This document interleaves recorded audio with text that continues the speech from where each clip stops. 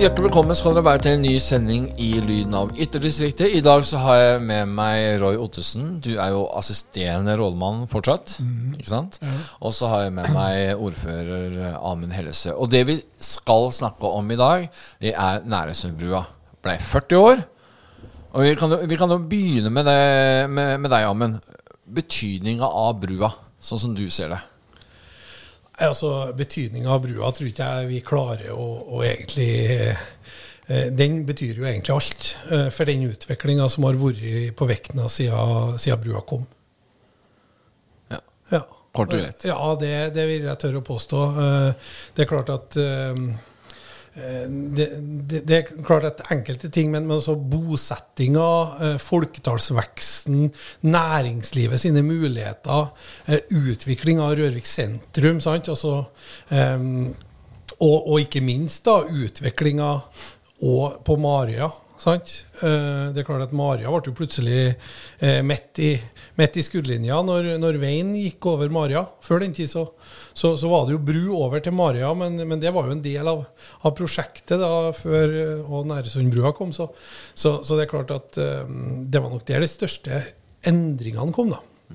Vi skrev jo en artikkel nå i forrige uke om brua i Ytringen, og da nevner jo litt av historikken. Og de var ganske alene, de som i sin tid fronta ideen om å få en bru over. De ble nesten latterliggjort, altså. Og det var jo dommedagsprofetier, i hvert fall fra de som bodde på Ottersøya. Nå jo det blitt gjort til skamme. Jeg tror ikke det noen på Ottersøya i dag som veldig lei seg for det. Det var jo en diskusjon i starten, vet du, hvor trassen skal gå, om de skal gå over Strømstad for å berge Ottersøya, som sa den gangen. Og det var jo veldig mange som snakket om at nå blir Ottersøya glemt og blir en utkant, men historien viser det ble jo ikke det. Nei, og det jo bare å se på han Fjær, ikke sant? Så hvordan som man trodde skulle liksom nærmest legge ned butikken. I dag så går det så det suser. Og ferie 100-årsjubileum bare for noen vekker siden, sant? Så, men dette her jo noe vi ser i samfunnet rundt oss. Altså, vi ser jo mange plasser at denne dommedagsprofetien har ligget til grunn, sant? Ta Askim, når E18 ble lagt utom, sant? Det var jo helt sikker på at det kom jo til å bety døden for Askim. Men det skaper jo noen muligheter, og det jo det vi snakker så veldig lite om når vi snakker om sånne ting. Hva slags mulighetsrom gir det? Og det jo det du også ser på Ottersøya. Sant? Altså, Ottersøy skole for liten i dag. Så kan jo godt at han har vært for liten om ferja har gått også. Men det klart at en skal være veldig forsiktig med å være bombastisk på alt det negative da. Og jeg vil jo påstå at Ottersøya har jo virkelig utviklet seg. Det er jo virkelig mye som på Ottersøya i dag. Så skjer det jo endringer uansett, og det er vanskelig å se om hvordan det ville ha sett ut hvis ferja har gått, sant, og så videre. Men det er i hvert fall ikke sånn at det noe mye mindre aktivitet på Ottersøya i dag enn det var. Men begge dere to jo her fra området.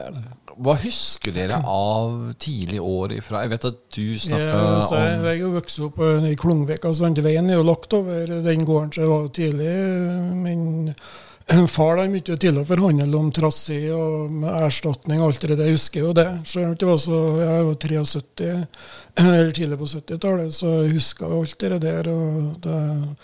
Jeg tror det var mye rimeligere man fikk det for den ville ha gjort i dag, ja, det sikkert, men jeg husker jo at det var mye styr og dem som jobbet ombord på ferga, sånn at nå blir de arbeidsløse, og det var mye sånne tanker. Men i forhold til det som Amund sier innledningsvis, så er jeg helt enig der, men det blir interessant å på en måte sette for seg hvordan vekten har vært i dag, hvis ikke brua har kommet, sånn flyplassen som kom i 86 til, vil neppe vært bøk på Vikna, og det vi holdt på med på Kråke, og hvordan det har sett ut i dag, sånn, så det mange interessante aspekter, men utvikling i forhold til oppdrett og alt den der som levebrød i dag. Det tror jeg kanskje vil på en måte ville være uavhengig av bru eller ikke. Altså, det tror jeg. Videregående skolen ble lagt til Rørvik og Vekna i 71, 72. Om den har vært der i dag eller ikke, det masse sånne hypoteser som vanskelig å vite med sikkerhet, men det setter ut annerledes ikke brua har vært garantert. Og hvis man ser hele historikken, Follabrua kom jo i 69, så fikk du den ut på Hundestad. Den kom i 73, og så kom Nærøysundbrua som den største i åpnet i 81. Og tenker på prisen. Jeg leste jo snakket du hadde ytringen her, og så prisen og selve brua var 50 millioner med hele prosjektet. Kostet 80, og så bygger vi 2 idrettssaler. Det er sant, litt interessant å se aspektet der, og så hvordan utviklingen går. Så, ellers da, så jeg var ikke hjemme på den tiden når jeg holdt på å bygge, da gikk jeg på gymnaset i Namsos og studerte jeg videre etterpå, men mora mi jobbet oppe som kokke, som sagt, alle årene, så jeg fikk jo førstehåndsinformasjon fra henne, og masse av det folket som var ingeniører, som veldig mye hjemme på gården til oss på kaffe og kveldsmat og sånn, og dem har jo kontakt med fortsatt. De jo her inne i Bergen som byggeleder. Lars Vollevik kan jo fortsatt besøke mora mi om sommeren, så han bor jo der, så det er mye sånne ting som jeg husker på. Men det var jo kanskje enda viktigere i den tida, sånne type byggeprosjekt, sant?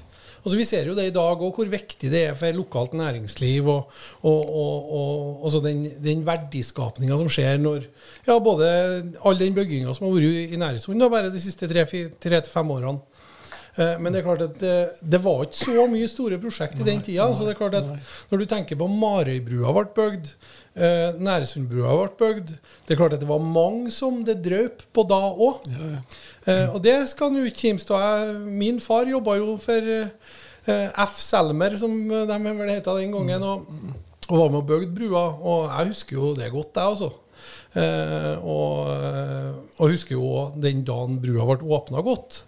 Det var jo sending på, den gangen het det vel sikkert NRK Trøndelag, eller Trøndelagssendinga, eller et eller annet sånt, og det var jo intervju med Tormod Fjær, som var på ferja, og jeg husker Ut mot havet ble spilt på radioen, det var jo helt fantastisk, og så spilte jo Kvengra på brufest etterpå, så det var jo Åge Hartvigsen og Kvingra hadde jo stor fest etterpå. Det var jo, husker jeg jo kjempegodt.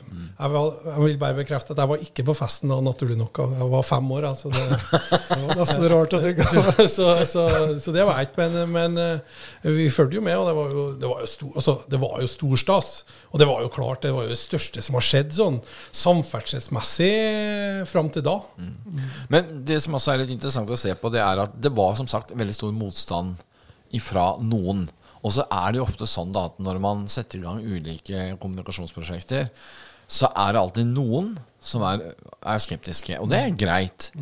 Men jeg lurer på av og til om vi i media blir litt sånn nyttige idioter, fordi at vi slipper de så til at det virker som at det nesten er mange flere enn det egentlig er.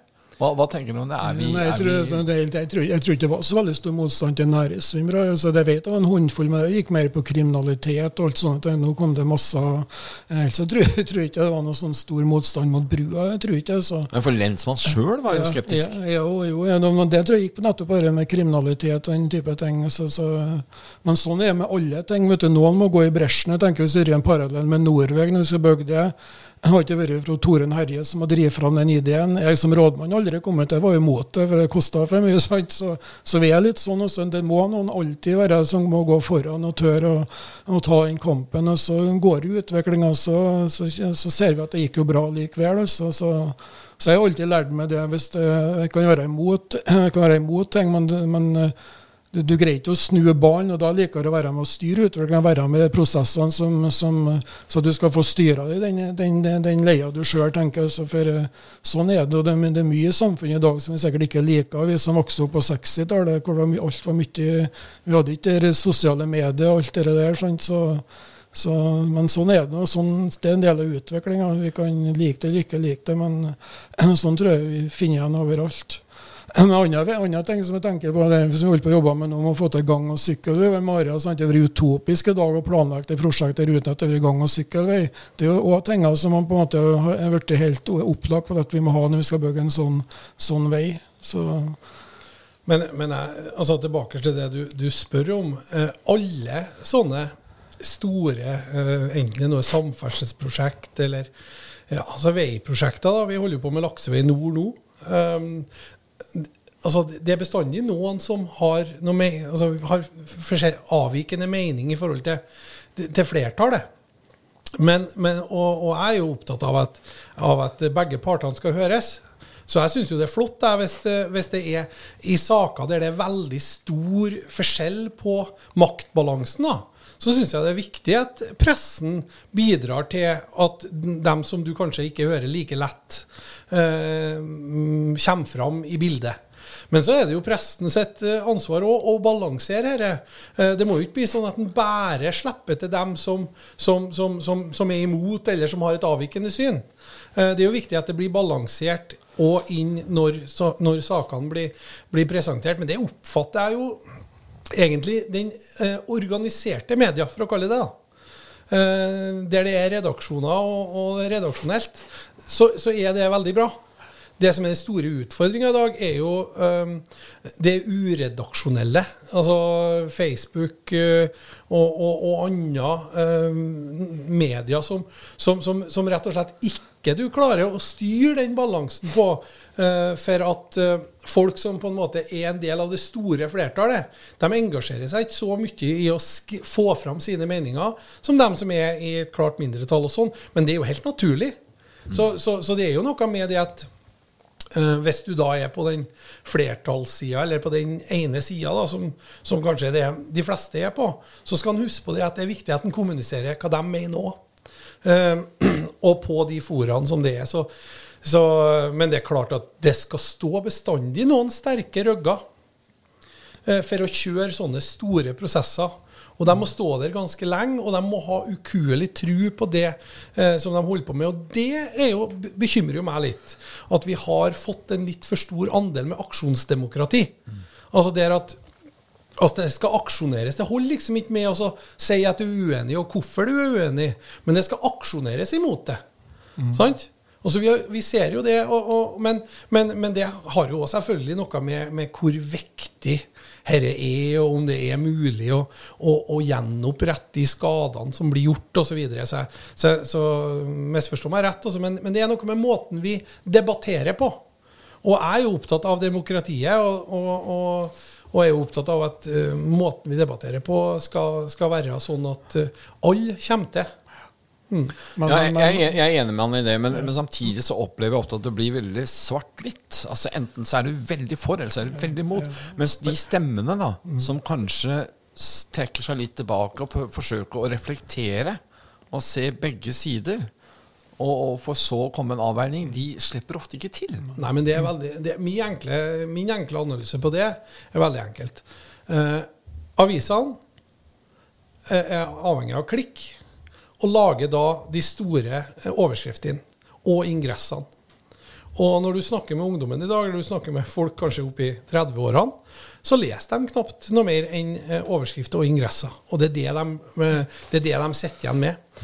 Og så det jo et problem, det mener jeg jo, at rammevilkårene for media i Norge, i hvert fall i distriktene og de her små, sånn som de lokalavisene som vi har da, Ytringen og Namdalsavisa, så det jo et skummelt trekk at det blir mindre og mindre, jeg skulle ikke si gravende journalistikk, men kanskje ikke gravende, men der du har tida til å virkelig arbeide inn i materien da, som journalist også. Og det gjør jo at du får det lett å lage de her svart-hvite med store, sterke stereotyper, og så mister den litt den her balansen.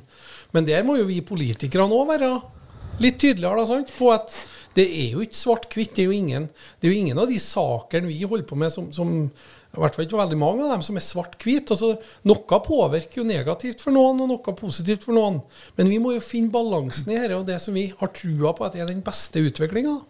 Jeg synes at ting tar for lang tid, vet du, fra idé til vi kommer i gang, og så planleggingsfasen, og det jeg kaller mindretallstyranni, at noen få kan stoppe prosjekt i masse år etter år etter år. For eksempel når vi skal bygge veier, jeg mener at det folket som i hovedsak burde ha lagt traseen, og ikke kommunestyrene rundt omkring. Det jo min mening, så jeg synes farten må opp, og det ser vi litt nå, fylkeskommunen har stående igjen 300 millioner som ubrukt veibevilling, og sånt er jo ikke bra. Så jeg synes at det må gjøres noe med planlegging, fasen må bli mye kortere inn. Det blir alt for mye papir og byråkrati. Selv om man er i fare for å bli politiker nå, så tør jeg å si det. Så jeg synes det mindretallstyranni, det kommer gått alt for langt. Men det er jo den balansen her, vet du, Roy, sant, i forhold til jeg støtter jo det, jeg har jo sagt det, selv om jeg jo selvfølgelig er forsiktig med å si det, men jeg mener jo at den svenske modellen kanskje er bedre enn den norske modellen i forhold til det at der er det Vegverket som, sant, og så får kommunene lov til å høre seg, demokratiet blir tatt med til råds, men det er på en måte, er det bestemt at det skal bygges en vei i området, så er det kanskje i større grad da, byråkratiet og fagfolkene som bestemmer det. Men så er jo den vanskelige balansen med at ting tar tid her, det ser vi jo lokalt også. Altså, vi er jo ambisiøse som lokalpolitikere til tider og vedtar masse ting på investeringsbudsjettet eller på saker og ting, sant? Som vi jo ser når vi begynner å komme litt langt ut i året, sånn som nå da, at vi ikke har klart å gjennomføre. Og det har jo med ressurser å gjøre, det har jo med, og så stilles det jo så mye krav til utredninger og undersøkelser og så videre og så videre. Så skal vi få fart på systemet, så må vi jo også akseptere at vi gjør feil. Sant?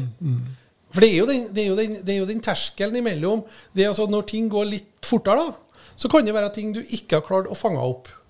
Men så er jo da spørsmålet, er faren for at du ikke har fanget det opp så stor at du må bruke den tiden du gjør, eller kunne vi ha slept opp på det og så sagt at fagfolket har jo, altså det er jo bygd veier rundt omkring og reguleringsplaner som skal gjøres til. Kan hende at vi bør, altså kan hende, nei, vi må se på måten det jobbes på, og hvordan systemet er lagt opp. Vi vet jo for eksempel på Fosenveiene at det var vel en entreprenør der som sa at det var brukt like mye penger i planleggingsmidler som det var i penger til dem som har bygd veien. Og det er klart at bruker du 1 milliard, og 500 millioner er brukt på planlegging, så høres det ikke veldig bra ut da. Jeg tar et eksempel som det hele min tid som rådmann nå snakker vi om naklingsvingene. Det er hele tiden, nå skal det skje noe, men det har ikke skjedd noe enda. Nå skjer det noe, sant, i hvert fall som vi snakket om det i 40 år.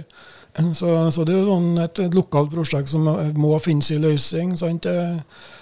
Vi kan ta veiene sånn mellom Røvik og Kolvereid, sånn, det må gjøres noe, men det kan ikke bare på planlegge og snakke om det, noe må skje. Så det er jo politisk også, politikerne, men klart det er jo som en Amund inn på, det er jo mindretall og flertall der vi legger ut i distriktet, sant, og mye av det store viljen går jo i sentrale strøk der det bor mest folk, og det er jo forståelig det, men samtidig så er verdiskapingen stor i Ytternamdalen, og det mener jeg er en ting som man politisk burde ha fått fram mer dokumentasjon. Hva er verdiskapningen i eksempel i Ytre Namdal, i Nærøysund, i forhold til det vi får igjen i overføringen fra staten. For det er de som vitterlig tror i Oslo at det er tryggt. Vi går på hele gjengen som bor i distriktet. Men sånn er det jo faktisk ikke. Vi produserer jo på mat og mer til. Så.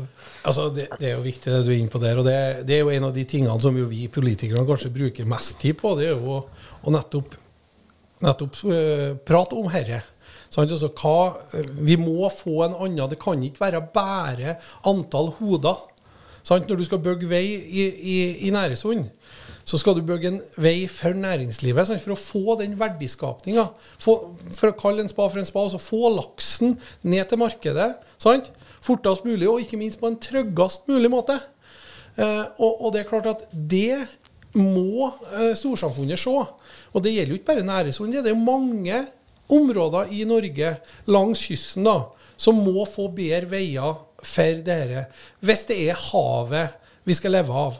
Og det sier jo både regjeringserklæringen nå, og det er jo sagt i mange år, havet er det viktigste vi skal leve av som på eksportsida. Da er det klart at da må vi, i tillegg til kunnskap da. Så det er klart at vi må Men jeg synes jo det at vi kommet lenger. Jeg må jo si det, bare på mine 5-6 år her, så opplever jeg jo det at det har blitt større forståelse for det. Og Laksevei Nord og Laksevei Sør, som jo gjennomført, det jo eksempler på det. Men det klart, alt går jo for sakte. Vi skulle jo helst ha vært ferdig med Laksevei Nord til neste år, sant? Og så vet vi jo det at... Men du nevner nå Laksevei Nord, det et av de viktigste samfunnsprosjektene vi har nå, som vi jobber med. Men det andre ting? Jeg kom med fly i dag. Hva med, og du sitter jo som leder i flyplass, hva heter det for noe? Flyplassalliansen, ja. Ja, det var det. Og hva med flyet? Det jo bare helt fantastisk. Sant? Fly jo og luftfart, da. Jeg vil jo kalle det etter hvert. Vi må jo huske på at det jo ikke så veldig mange år siden vi begynte å snakke om elektrifisering av luftfarten. Og nå ser vi jo det at kanskje de aller første flyene blir satt i drift, kanskje så tidlig som i 2027, som går på el. Og den utviklingen som går der da, vi vet jo ikke helt hvor den går vi vet jo i hvert fall at men vi kan jo også komme dit det ser jo sånn ut i hvert fall at det blir litt sånn større droner enn det vi har i dag da, for å kalle det fly som også ikke kanskje trenger så lang lufthavn som det vi har nå for å lande og lette og så videre. Så det jo kjempespennende, og det vil skje ganske, altså om 10-15 år så vil vi se en enorm utvikling innenfor nærluftfarten, hvis vi kan kalle det da, kortbanenettet og den biten der. Og så det jo kjempespennende så i forhold til annen type drivstoff enn batteri da.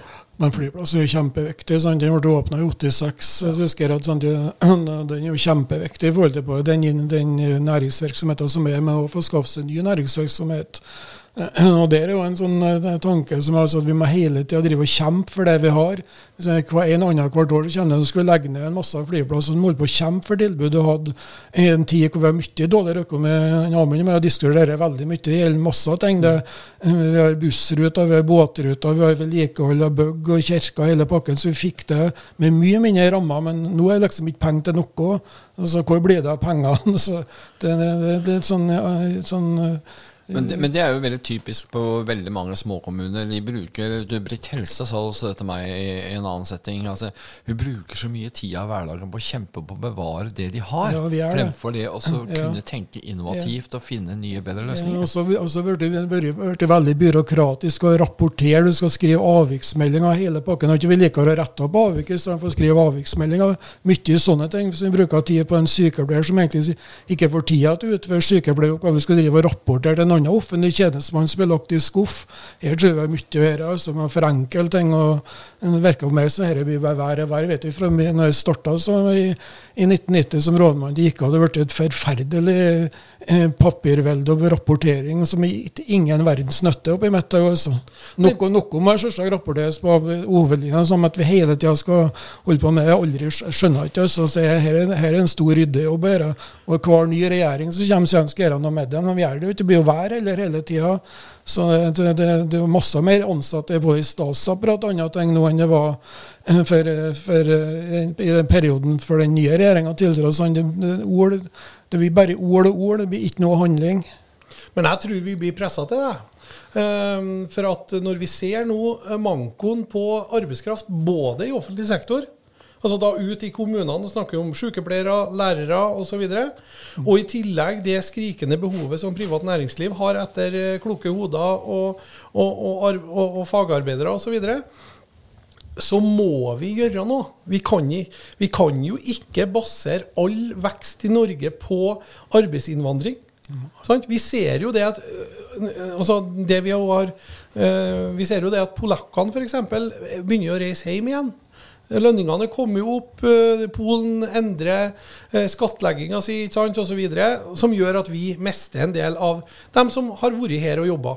Det betyr jo at skal vi klare å få til det, så må vi frigjøre noe arbeidskraft. Og for å frigjøre arbeidskraft, så jeg overbevist om at da må vi forenkle arbeidsprosesser. Vi må selvfølgelig ha en digitalisering eller digital transformasjon, men vi må også gjøre grep som gjør at vi får frigjort kloke hoder. og fra stat, fylke og så videre. Og det kan vi gjøre med å se på andre måter å arbeide på. Altså, jeg tror vi må ned dit. Ja, altså vi har diskutert, vi kan ha sagt vi har hevet lønna til sykepleierne med 100 000 år, men det er jo det kortsiktig, sant? Det vil jo alle gjøre til slutt, så det er jo ikke løsning, det må mer ressurser, men det er ingen som snakker om at vi kan øke arbeidsdagen med en time, for eksempel, det vil jo frigjort mye ressurser, det er jo ingen som snakker om. Det var jo en stor arbeidstidsreform på, ja, nå var slutten av 80-tallet, man gikk ned fra 40 til 37,5 timer, sant? Så men det er jo ikke diskusjon i hele tatt. Men Are Brekk sa jo i artikkelen i Ytringen nå sist torsdag, så sier han at det er helt avgjørende for Moen-gruppen dette med flyplassen.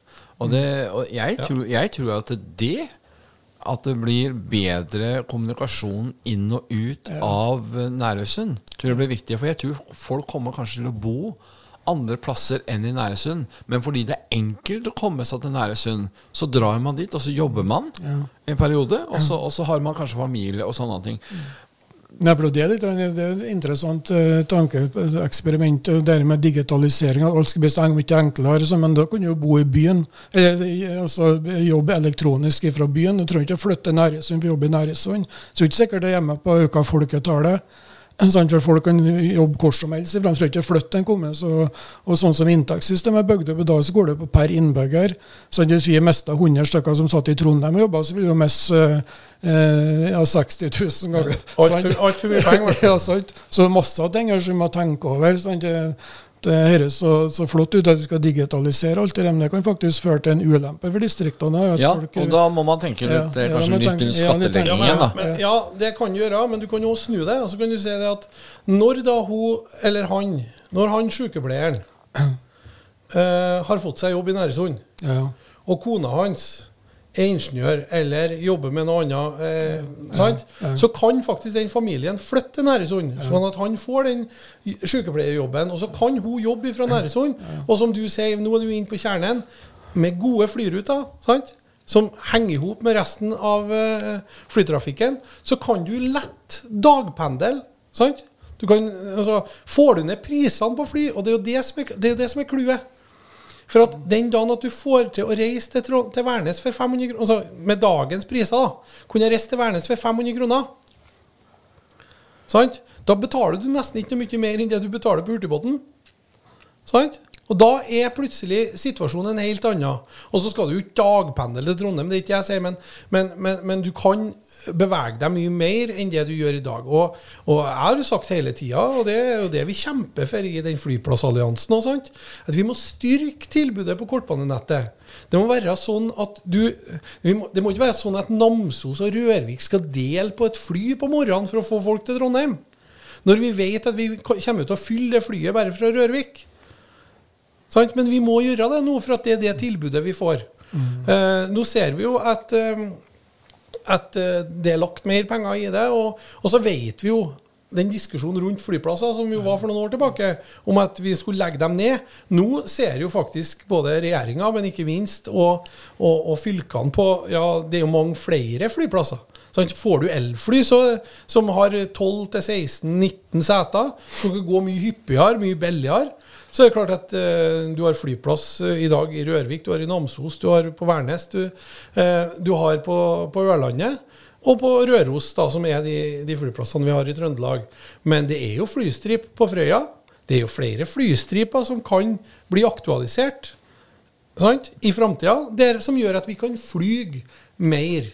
Og hvis det blir klimavennlig, så er det ingen grunn til at du ikke skal flyge. Men vi har jo også utfordringen eller infrastruktur, tenk på det med busser. Hvordan jobber det nå i kommunen i forhold til ATB og den biten der? Ja, vi jobber jo primært sett opp mot fylkeskommunen. På politisk nivå så jobber vi opp mot fylkeskommunen. Så jobber vi jo i forhold til dere der. Men dere er kjempevanskelig, for det er store kostnader forbundet med det, og det er klart at i grisgrendte strøk, sånn som vi nå da er, så er det krevende, sant, å kjøre store busser, og det her har vi jo fliret til selv opp gjennom årene, at det går en stor fylkesbuss, og så setter 4 stykker på den bussen. Det kan jo ikke være lønnsomt. Nei, det er jo ikke det. Men det er stor forskjell på det. Altså, det finnes jo mange mulige løsninger i fremtiden. Du kan jo ha du kan jo ha løsninger som gjør at altså vi har jo fått servicetjenester. Det går jo an å styrke de servicetjenestene. Det går jo også an å få en løsning der at hvis jeg skal kjøre fra Rørvik til Kolvre, så kan jeg bare gå inn på mobiltelefonen min, så gjør jeg det, og så plutselig så plinger det, så står det der at oi, det står en på Ottersjøkorsen, kan du plukke opp han? Han vil gjerne sette på til deg. Og så er det sant, og så, det er jo den der gamle, for å se rett ut av den gamle haikeren, sant, som sto langs veien og haika og fikk sette på. Det var jo noe som vi gjorde før i tida. Og så ble det plutselig skummelt, sant, og farlig og så videre, sånn at vi ble oppfordret, vi måtte ikke haike. Jeg tror jo den 20-tallets haiker kommer til å komme tilbake, men da i annen form. Altså med digitale løsninger som gjør at du ser hvem som kjører den andre bilen, du ser om du kjenner vedkommende, eller om du vet av en, sant? Og så trykker du bare på, og så spør du om du kan få sette på. For teknologien er jo der. Og det er klart at skal du kjøre da fra Rørvik til Foldered for eksempel, ja vel, da kan du jo faktisk ta på litt folk. Det er jo ikke noen grunn til at du skal sitte og kjøre alene. Og hvis du da får noen kroner for at du har på en også, så er jo det kjempefint det. Jeg tror kanskje et anbudsprinsipp har gått for langt. Det er jo ikke levedøkt i dag hvis ikke lokale, det er jo ikke mange busselskaper igjen i Nærøysund. De greier ikke å leve over dem hvis de ikke har kjøring på. Så jeg tenker at det med anbudsprosessen og hva som skal ut på anbud, de kan finne andre løsninger der, og du har lokalkunnskap, en drosjene, så det er greit nok i Trondheim, en by hvor det er mye folk kan legge opp sammen i distrikt, og det bygger grisgrent, og da tror jeg ordninger man har før, så at man må se på andre modeller der, så alt trenger ikke ut på anbud. Jeg mener jo at vi leverer jo, det offentlige leverer jo en del tjenester. Vi leverer skoleskyss, vi leverer busstransport, sant, fylkeskommunen, vi leverer pasienttransport, og skoleskyss og sånne ting. Det er klart at det må jo gå an å se dette i fellesskap, for eksempel i Nærøysund kommune. Altså, hva slags behov er det Nærøysund kommune har? Jo, men har vi klart å styrke taxinæringen da, eller den type næring, så kunne jo de ha bygd seg opp til å kunne levere tjenester i større grad på kjøring av det som jo har skjedd i senere årene. Det er jo nettopp det motsatte. Det har blitt så delt opp, at noen har pasientkjøringer, noen har skolekjøringer, noen har busskjøringer, og så er det ingen av dem som lever over, for at det blir ikke volum nok til noen. Og det er jo det vi må se på. Jeg har vært veldig tydelig internt til oss i Arbeiderpartiet, at nå må vi se helheten i dette, nå må vi finne en løsning, og så er det som en Roy sier, det trenger jo ikke å være likt overalt. Og det går jo an å bryte opp disse anbudene. Om ting skal være ut på anbud, så kan du ha en anbudszone i Lekka, Bindal og Nærøysund, for eksempel. Det går jo an. Finne lokale vi må tilbake til at vi må finne lokale løsninger. For det er jo med lokale løsninger du enklere får et bedre tilbud tilpasset folket. Det er nå en gang sånn at beslutninger som er fattet nærmere folket, blir oftere bedre for folket. Jeg har også sett i andre land så bruker man mye mindre busser, altså såkalt dolmio i Tyrkia for eksempel, så går det dolmioer hele tiden, og de går jo i skytteltrafikk, og det er jo da områder hvor ikke det bor så mye folk, men det er for at det er så få seter, og dermed så er det fylleståp allikevel, og så klarer man å lage det. Og så er det litt sånn da, vet du, at tilbud skaper etterspørsel. Vi må ikke glemme det, sant? Og så, det er klart at har du startet med en bussrute fra Åttersjøa, eller fra Torsdag fra Eidsøk for den saks skyld, sant? Til Kolvre, eller til Rørvik, så er det jo ikke sikkert at det er så mange som har benyttet seg av den ruta der, selv om det har gått hver time det første halvåret. Men etter hvert da, så har jo folk lagt om bruken. Altså det er klart at går det buss mellom Rørvik og Kolvre, for eksempel da, hver time eller hver halvtime, ja, så er jeg helt sikker på at det er mange flere som har kommet til å ha brukt, altså vi i kommunen har i hvert fall kommet til å ha redusert antall kjørte kilometer ganske kjapt, og jeg er helt overbevist om at masse folk har kommet til å gjort det, og vi har fått til å brukt tilbudene, sant? Bor du på Åttersjøa, så har det vært lett å komme seg rundt omkring. Og det jo det som litt av poenget, at det så lett å si, det ser vi med båten nå, ikke sant? Jo, men det ikke så mange som tar båten. Nei, men båten jo liten. Den går saktere enn den gjorde før, og den dyrere. Altså, hvordan kan du tro at du skal klare å skape et marked der da? Og det jo litt sånn, får vi elbusser, ikke sant? Eller vi får busser som går som blir klimanøytral, da, for å kalle det. Så det klart at da, og du får ned kostnadene, så vil det jo være lønnsomt for oss. Det der. Men som du sier, det skal jo ikke være en stor fylkesbuss. Det kan jo være en buss som tar 10 passasjerer. For at det det som behovet. Men nå har vi vært innom fly, vi har vært innom buss, vi har vært innom vei. Sjøen, bruk av sjøen. Nå så vi det at nå måtte vi jo stanse laksetransporten til kontinentet. Og det klart at det her trengs nok noen sterke insentiver fra myndighetene også, for at det skal, og det jo som du sier, du må bruke tid på å innarbeide det.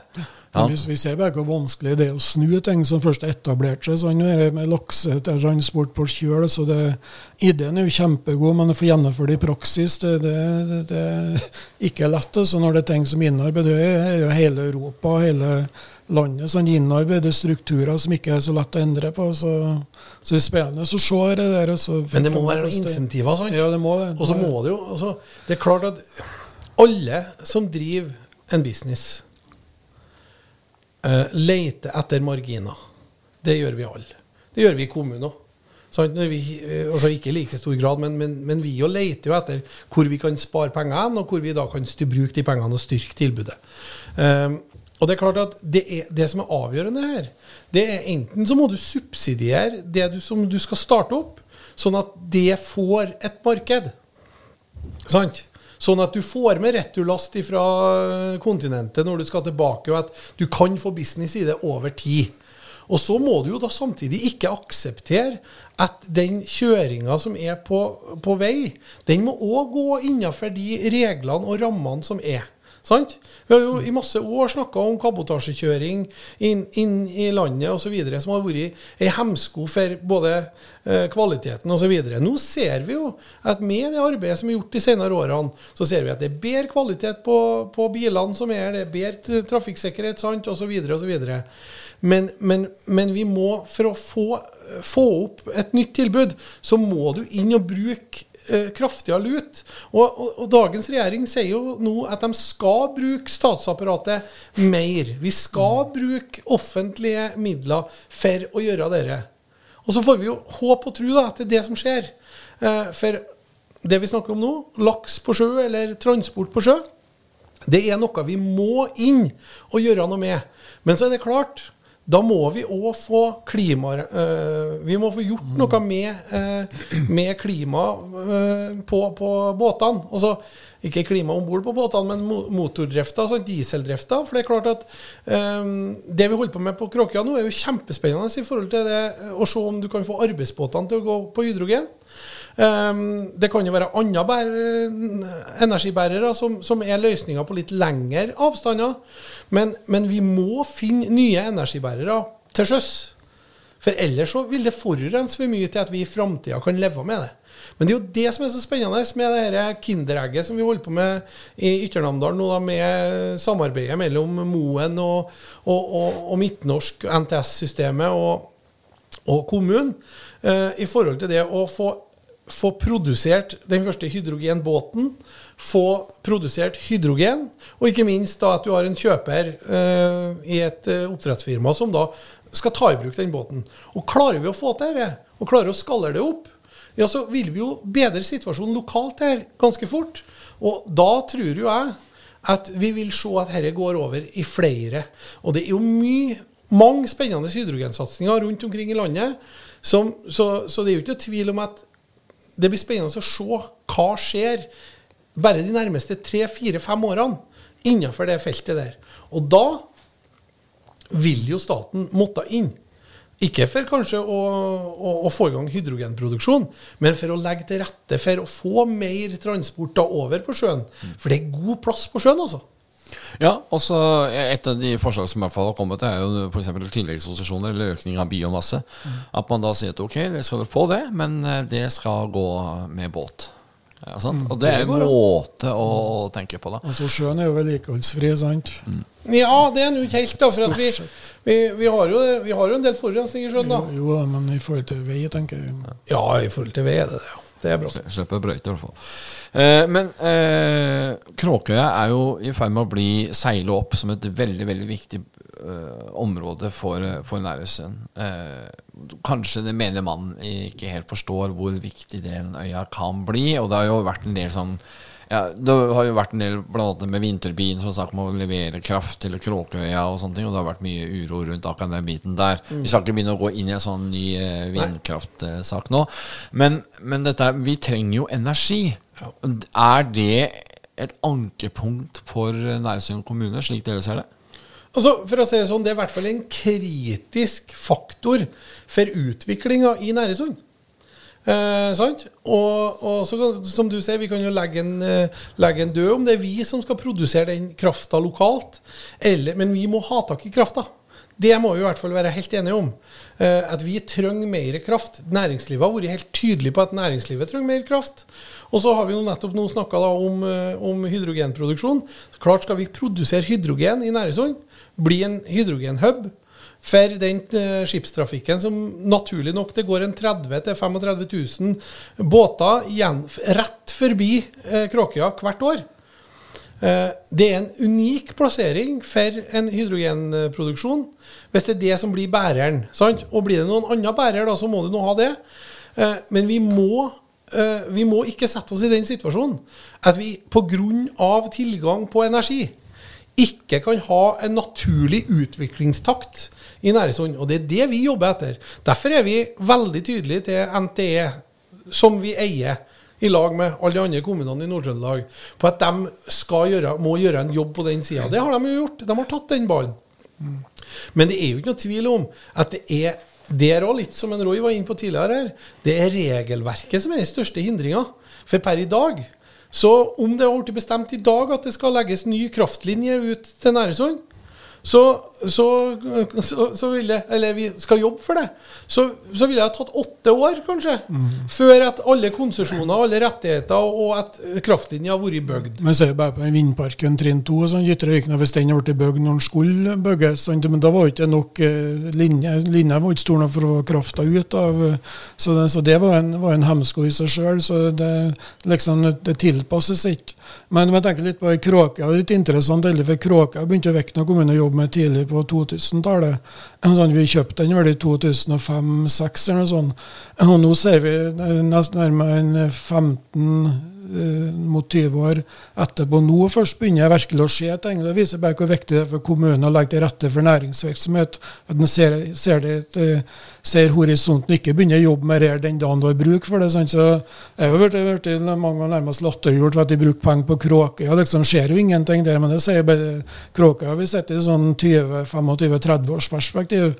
Det det vi har jobbet etter, sant? Og det tror jeg kommer til å slå til etter hvert. Nå får vi jo en ny vei og alt nedover dit, så det vil jo bli perfekt å legge rett i skipsleia.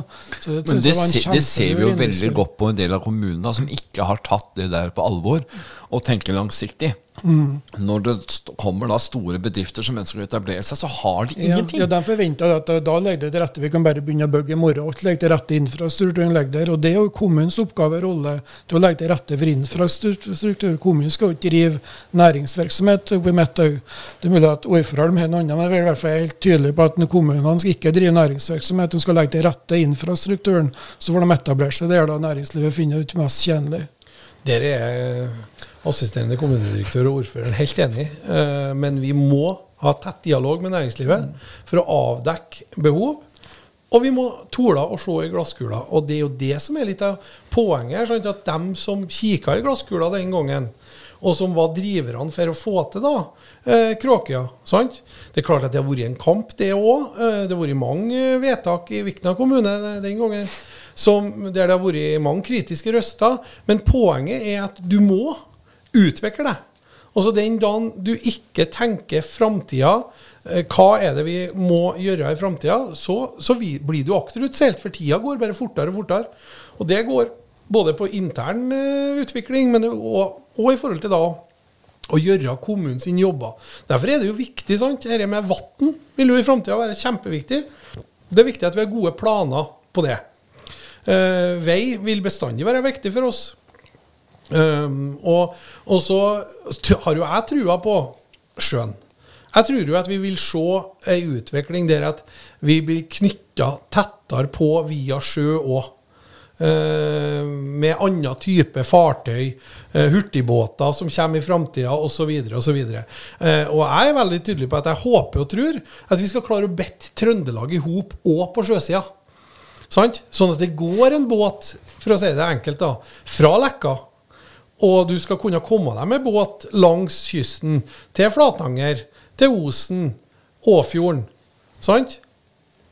Det klart at det en mulighet i fremtiden. Men for å få til det her, så vi helt avhengig av folk som tør å tenke nytt, som tør å tenke innovativt.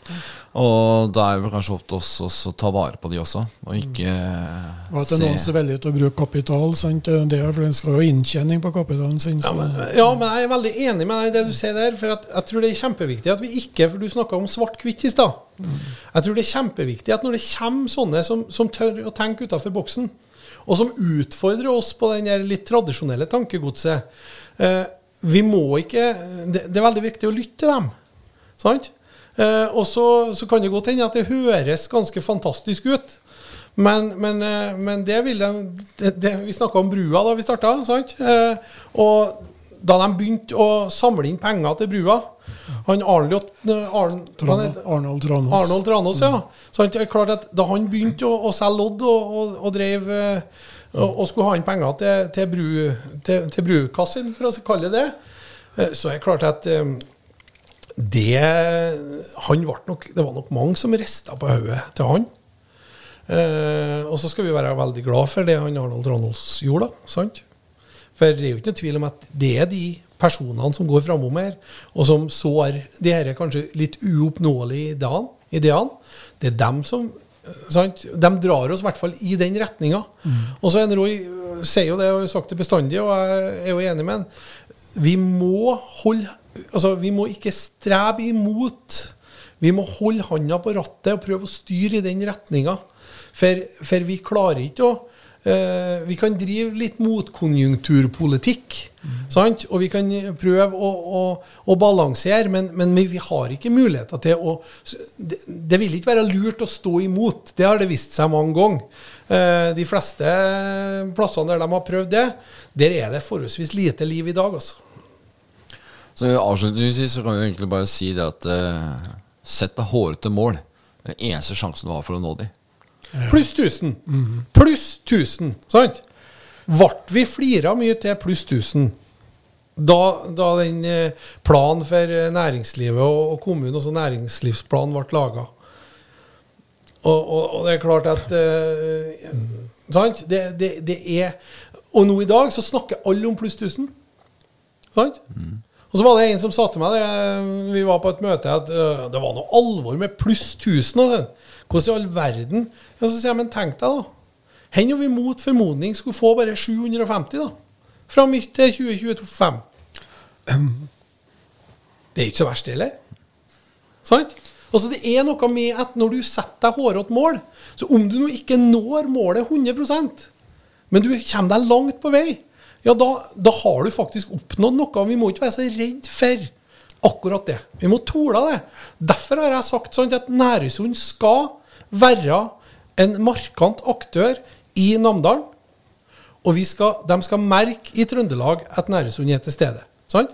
Så bestandig når vi snakker med folk, snakk fram Nærøysund. Nærøysund en viktig kommune. Vi Norges største havbrukskommune. Vi stor på landbruk, melkeproduksjon, og vi har ingenting å skjemmes av. Sant? Men det ikke andre som kommer og forteller oss det.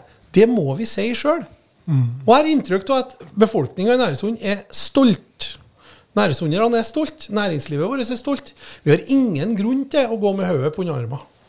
Altså, det litt sånn med oss alle at du drar frem det negative hele tiden, ikke det positive. Sant? Jeg synes det er artig det du skrev i artikkelen, at han drar oss og samlet inn, om det var 10 000, eller 9 000, det var 10 000, ja. Så var det en som skrev at da manglet han bare 9 990 000. Sant? Så det litt klassifisert, jeg også. Ja. Så nei, jeg helt enig med en Amund der, og så tror jeg Nærøysund kommer til å gå en flott i fremover, så det veldig mye dyktige folk og mye optimisme. Og så det lengre fra Trondheim til Rørvik, det fra Rørvik til Trondheim, det det. Men det vi da ser, at når folk fra andre steder kommer ut hit, så blir de imponert. Ja, de blir det. Og det jo veldig moro å se den reaksjonen da. Derfor må vi fortelle dem det, sant? Vi må tåle, og så må vi markedsføre oss, sant? Fordi vi står ikke nå tilbake for, altså i reiselivssammenheng, Helgelandskysten. Ja, det kjempefint på Helgeland. Masse fine plasser og så videre. Men det jo fantastisk mange fine plasser i Namdal nå. Sant? Og det jo ingen grunn til at folk ikke skal komme hit og oppleve det de opplever på Helgeland. Men da må vi tilby dem det.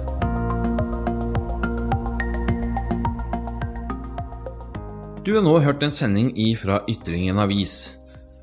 Progamleder var Knut Sandersen, og ansvarlig redaktør for avisa Lillian Lyngstad. Dersom du ønsker å annonsere i våre sendinger, kan du ta kontakt med Synnøve Hansen, som vår daglige leder.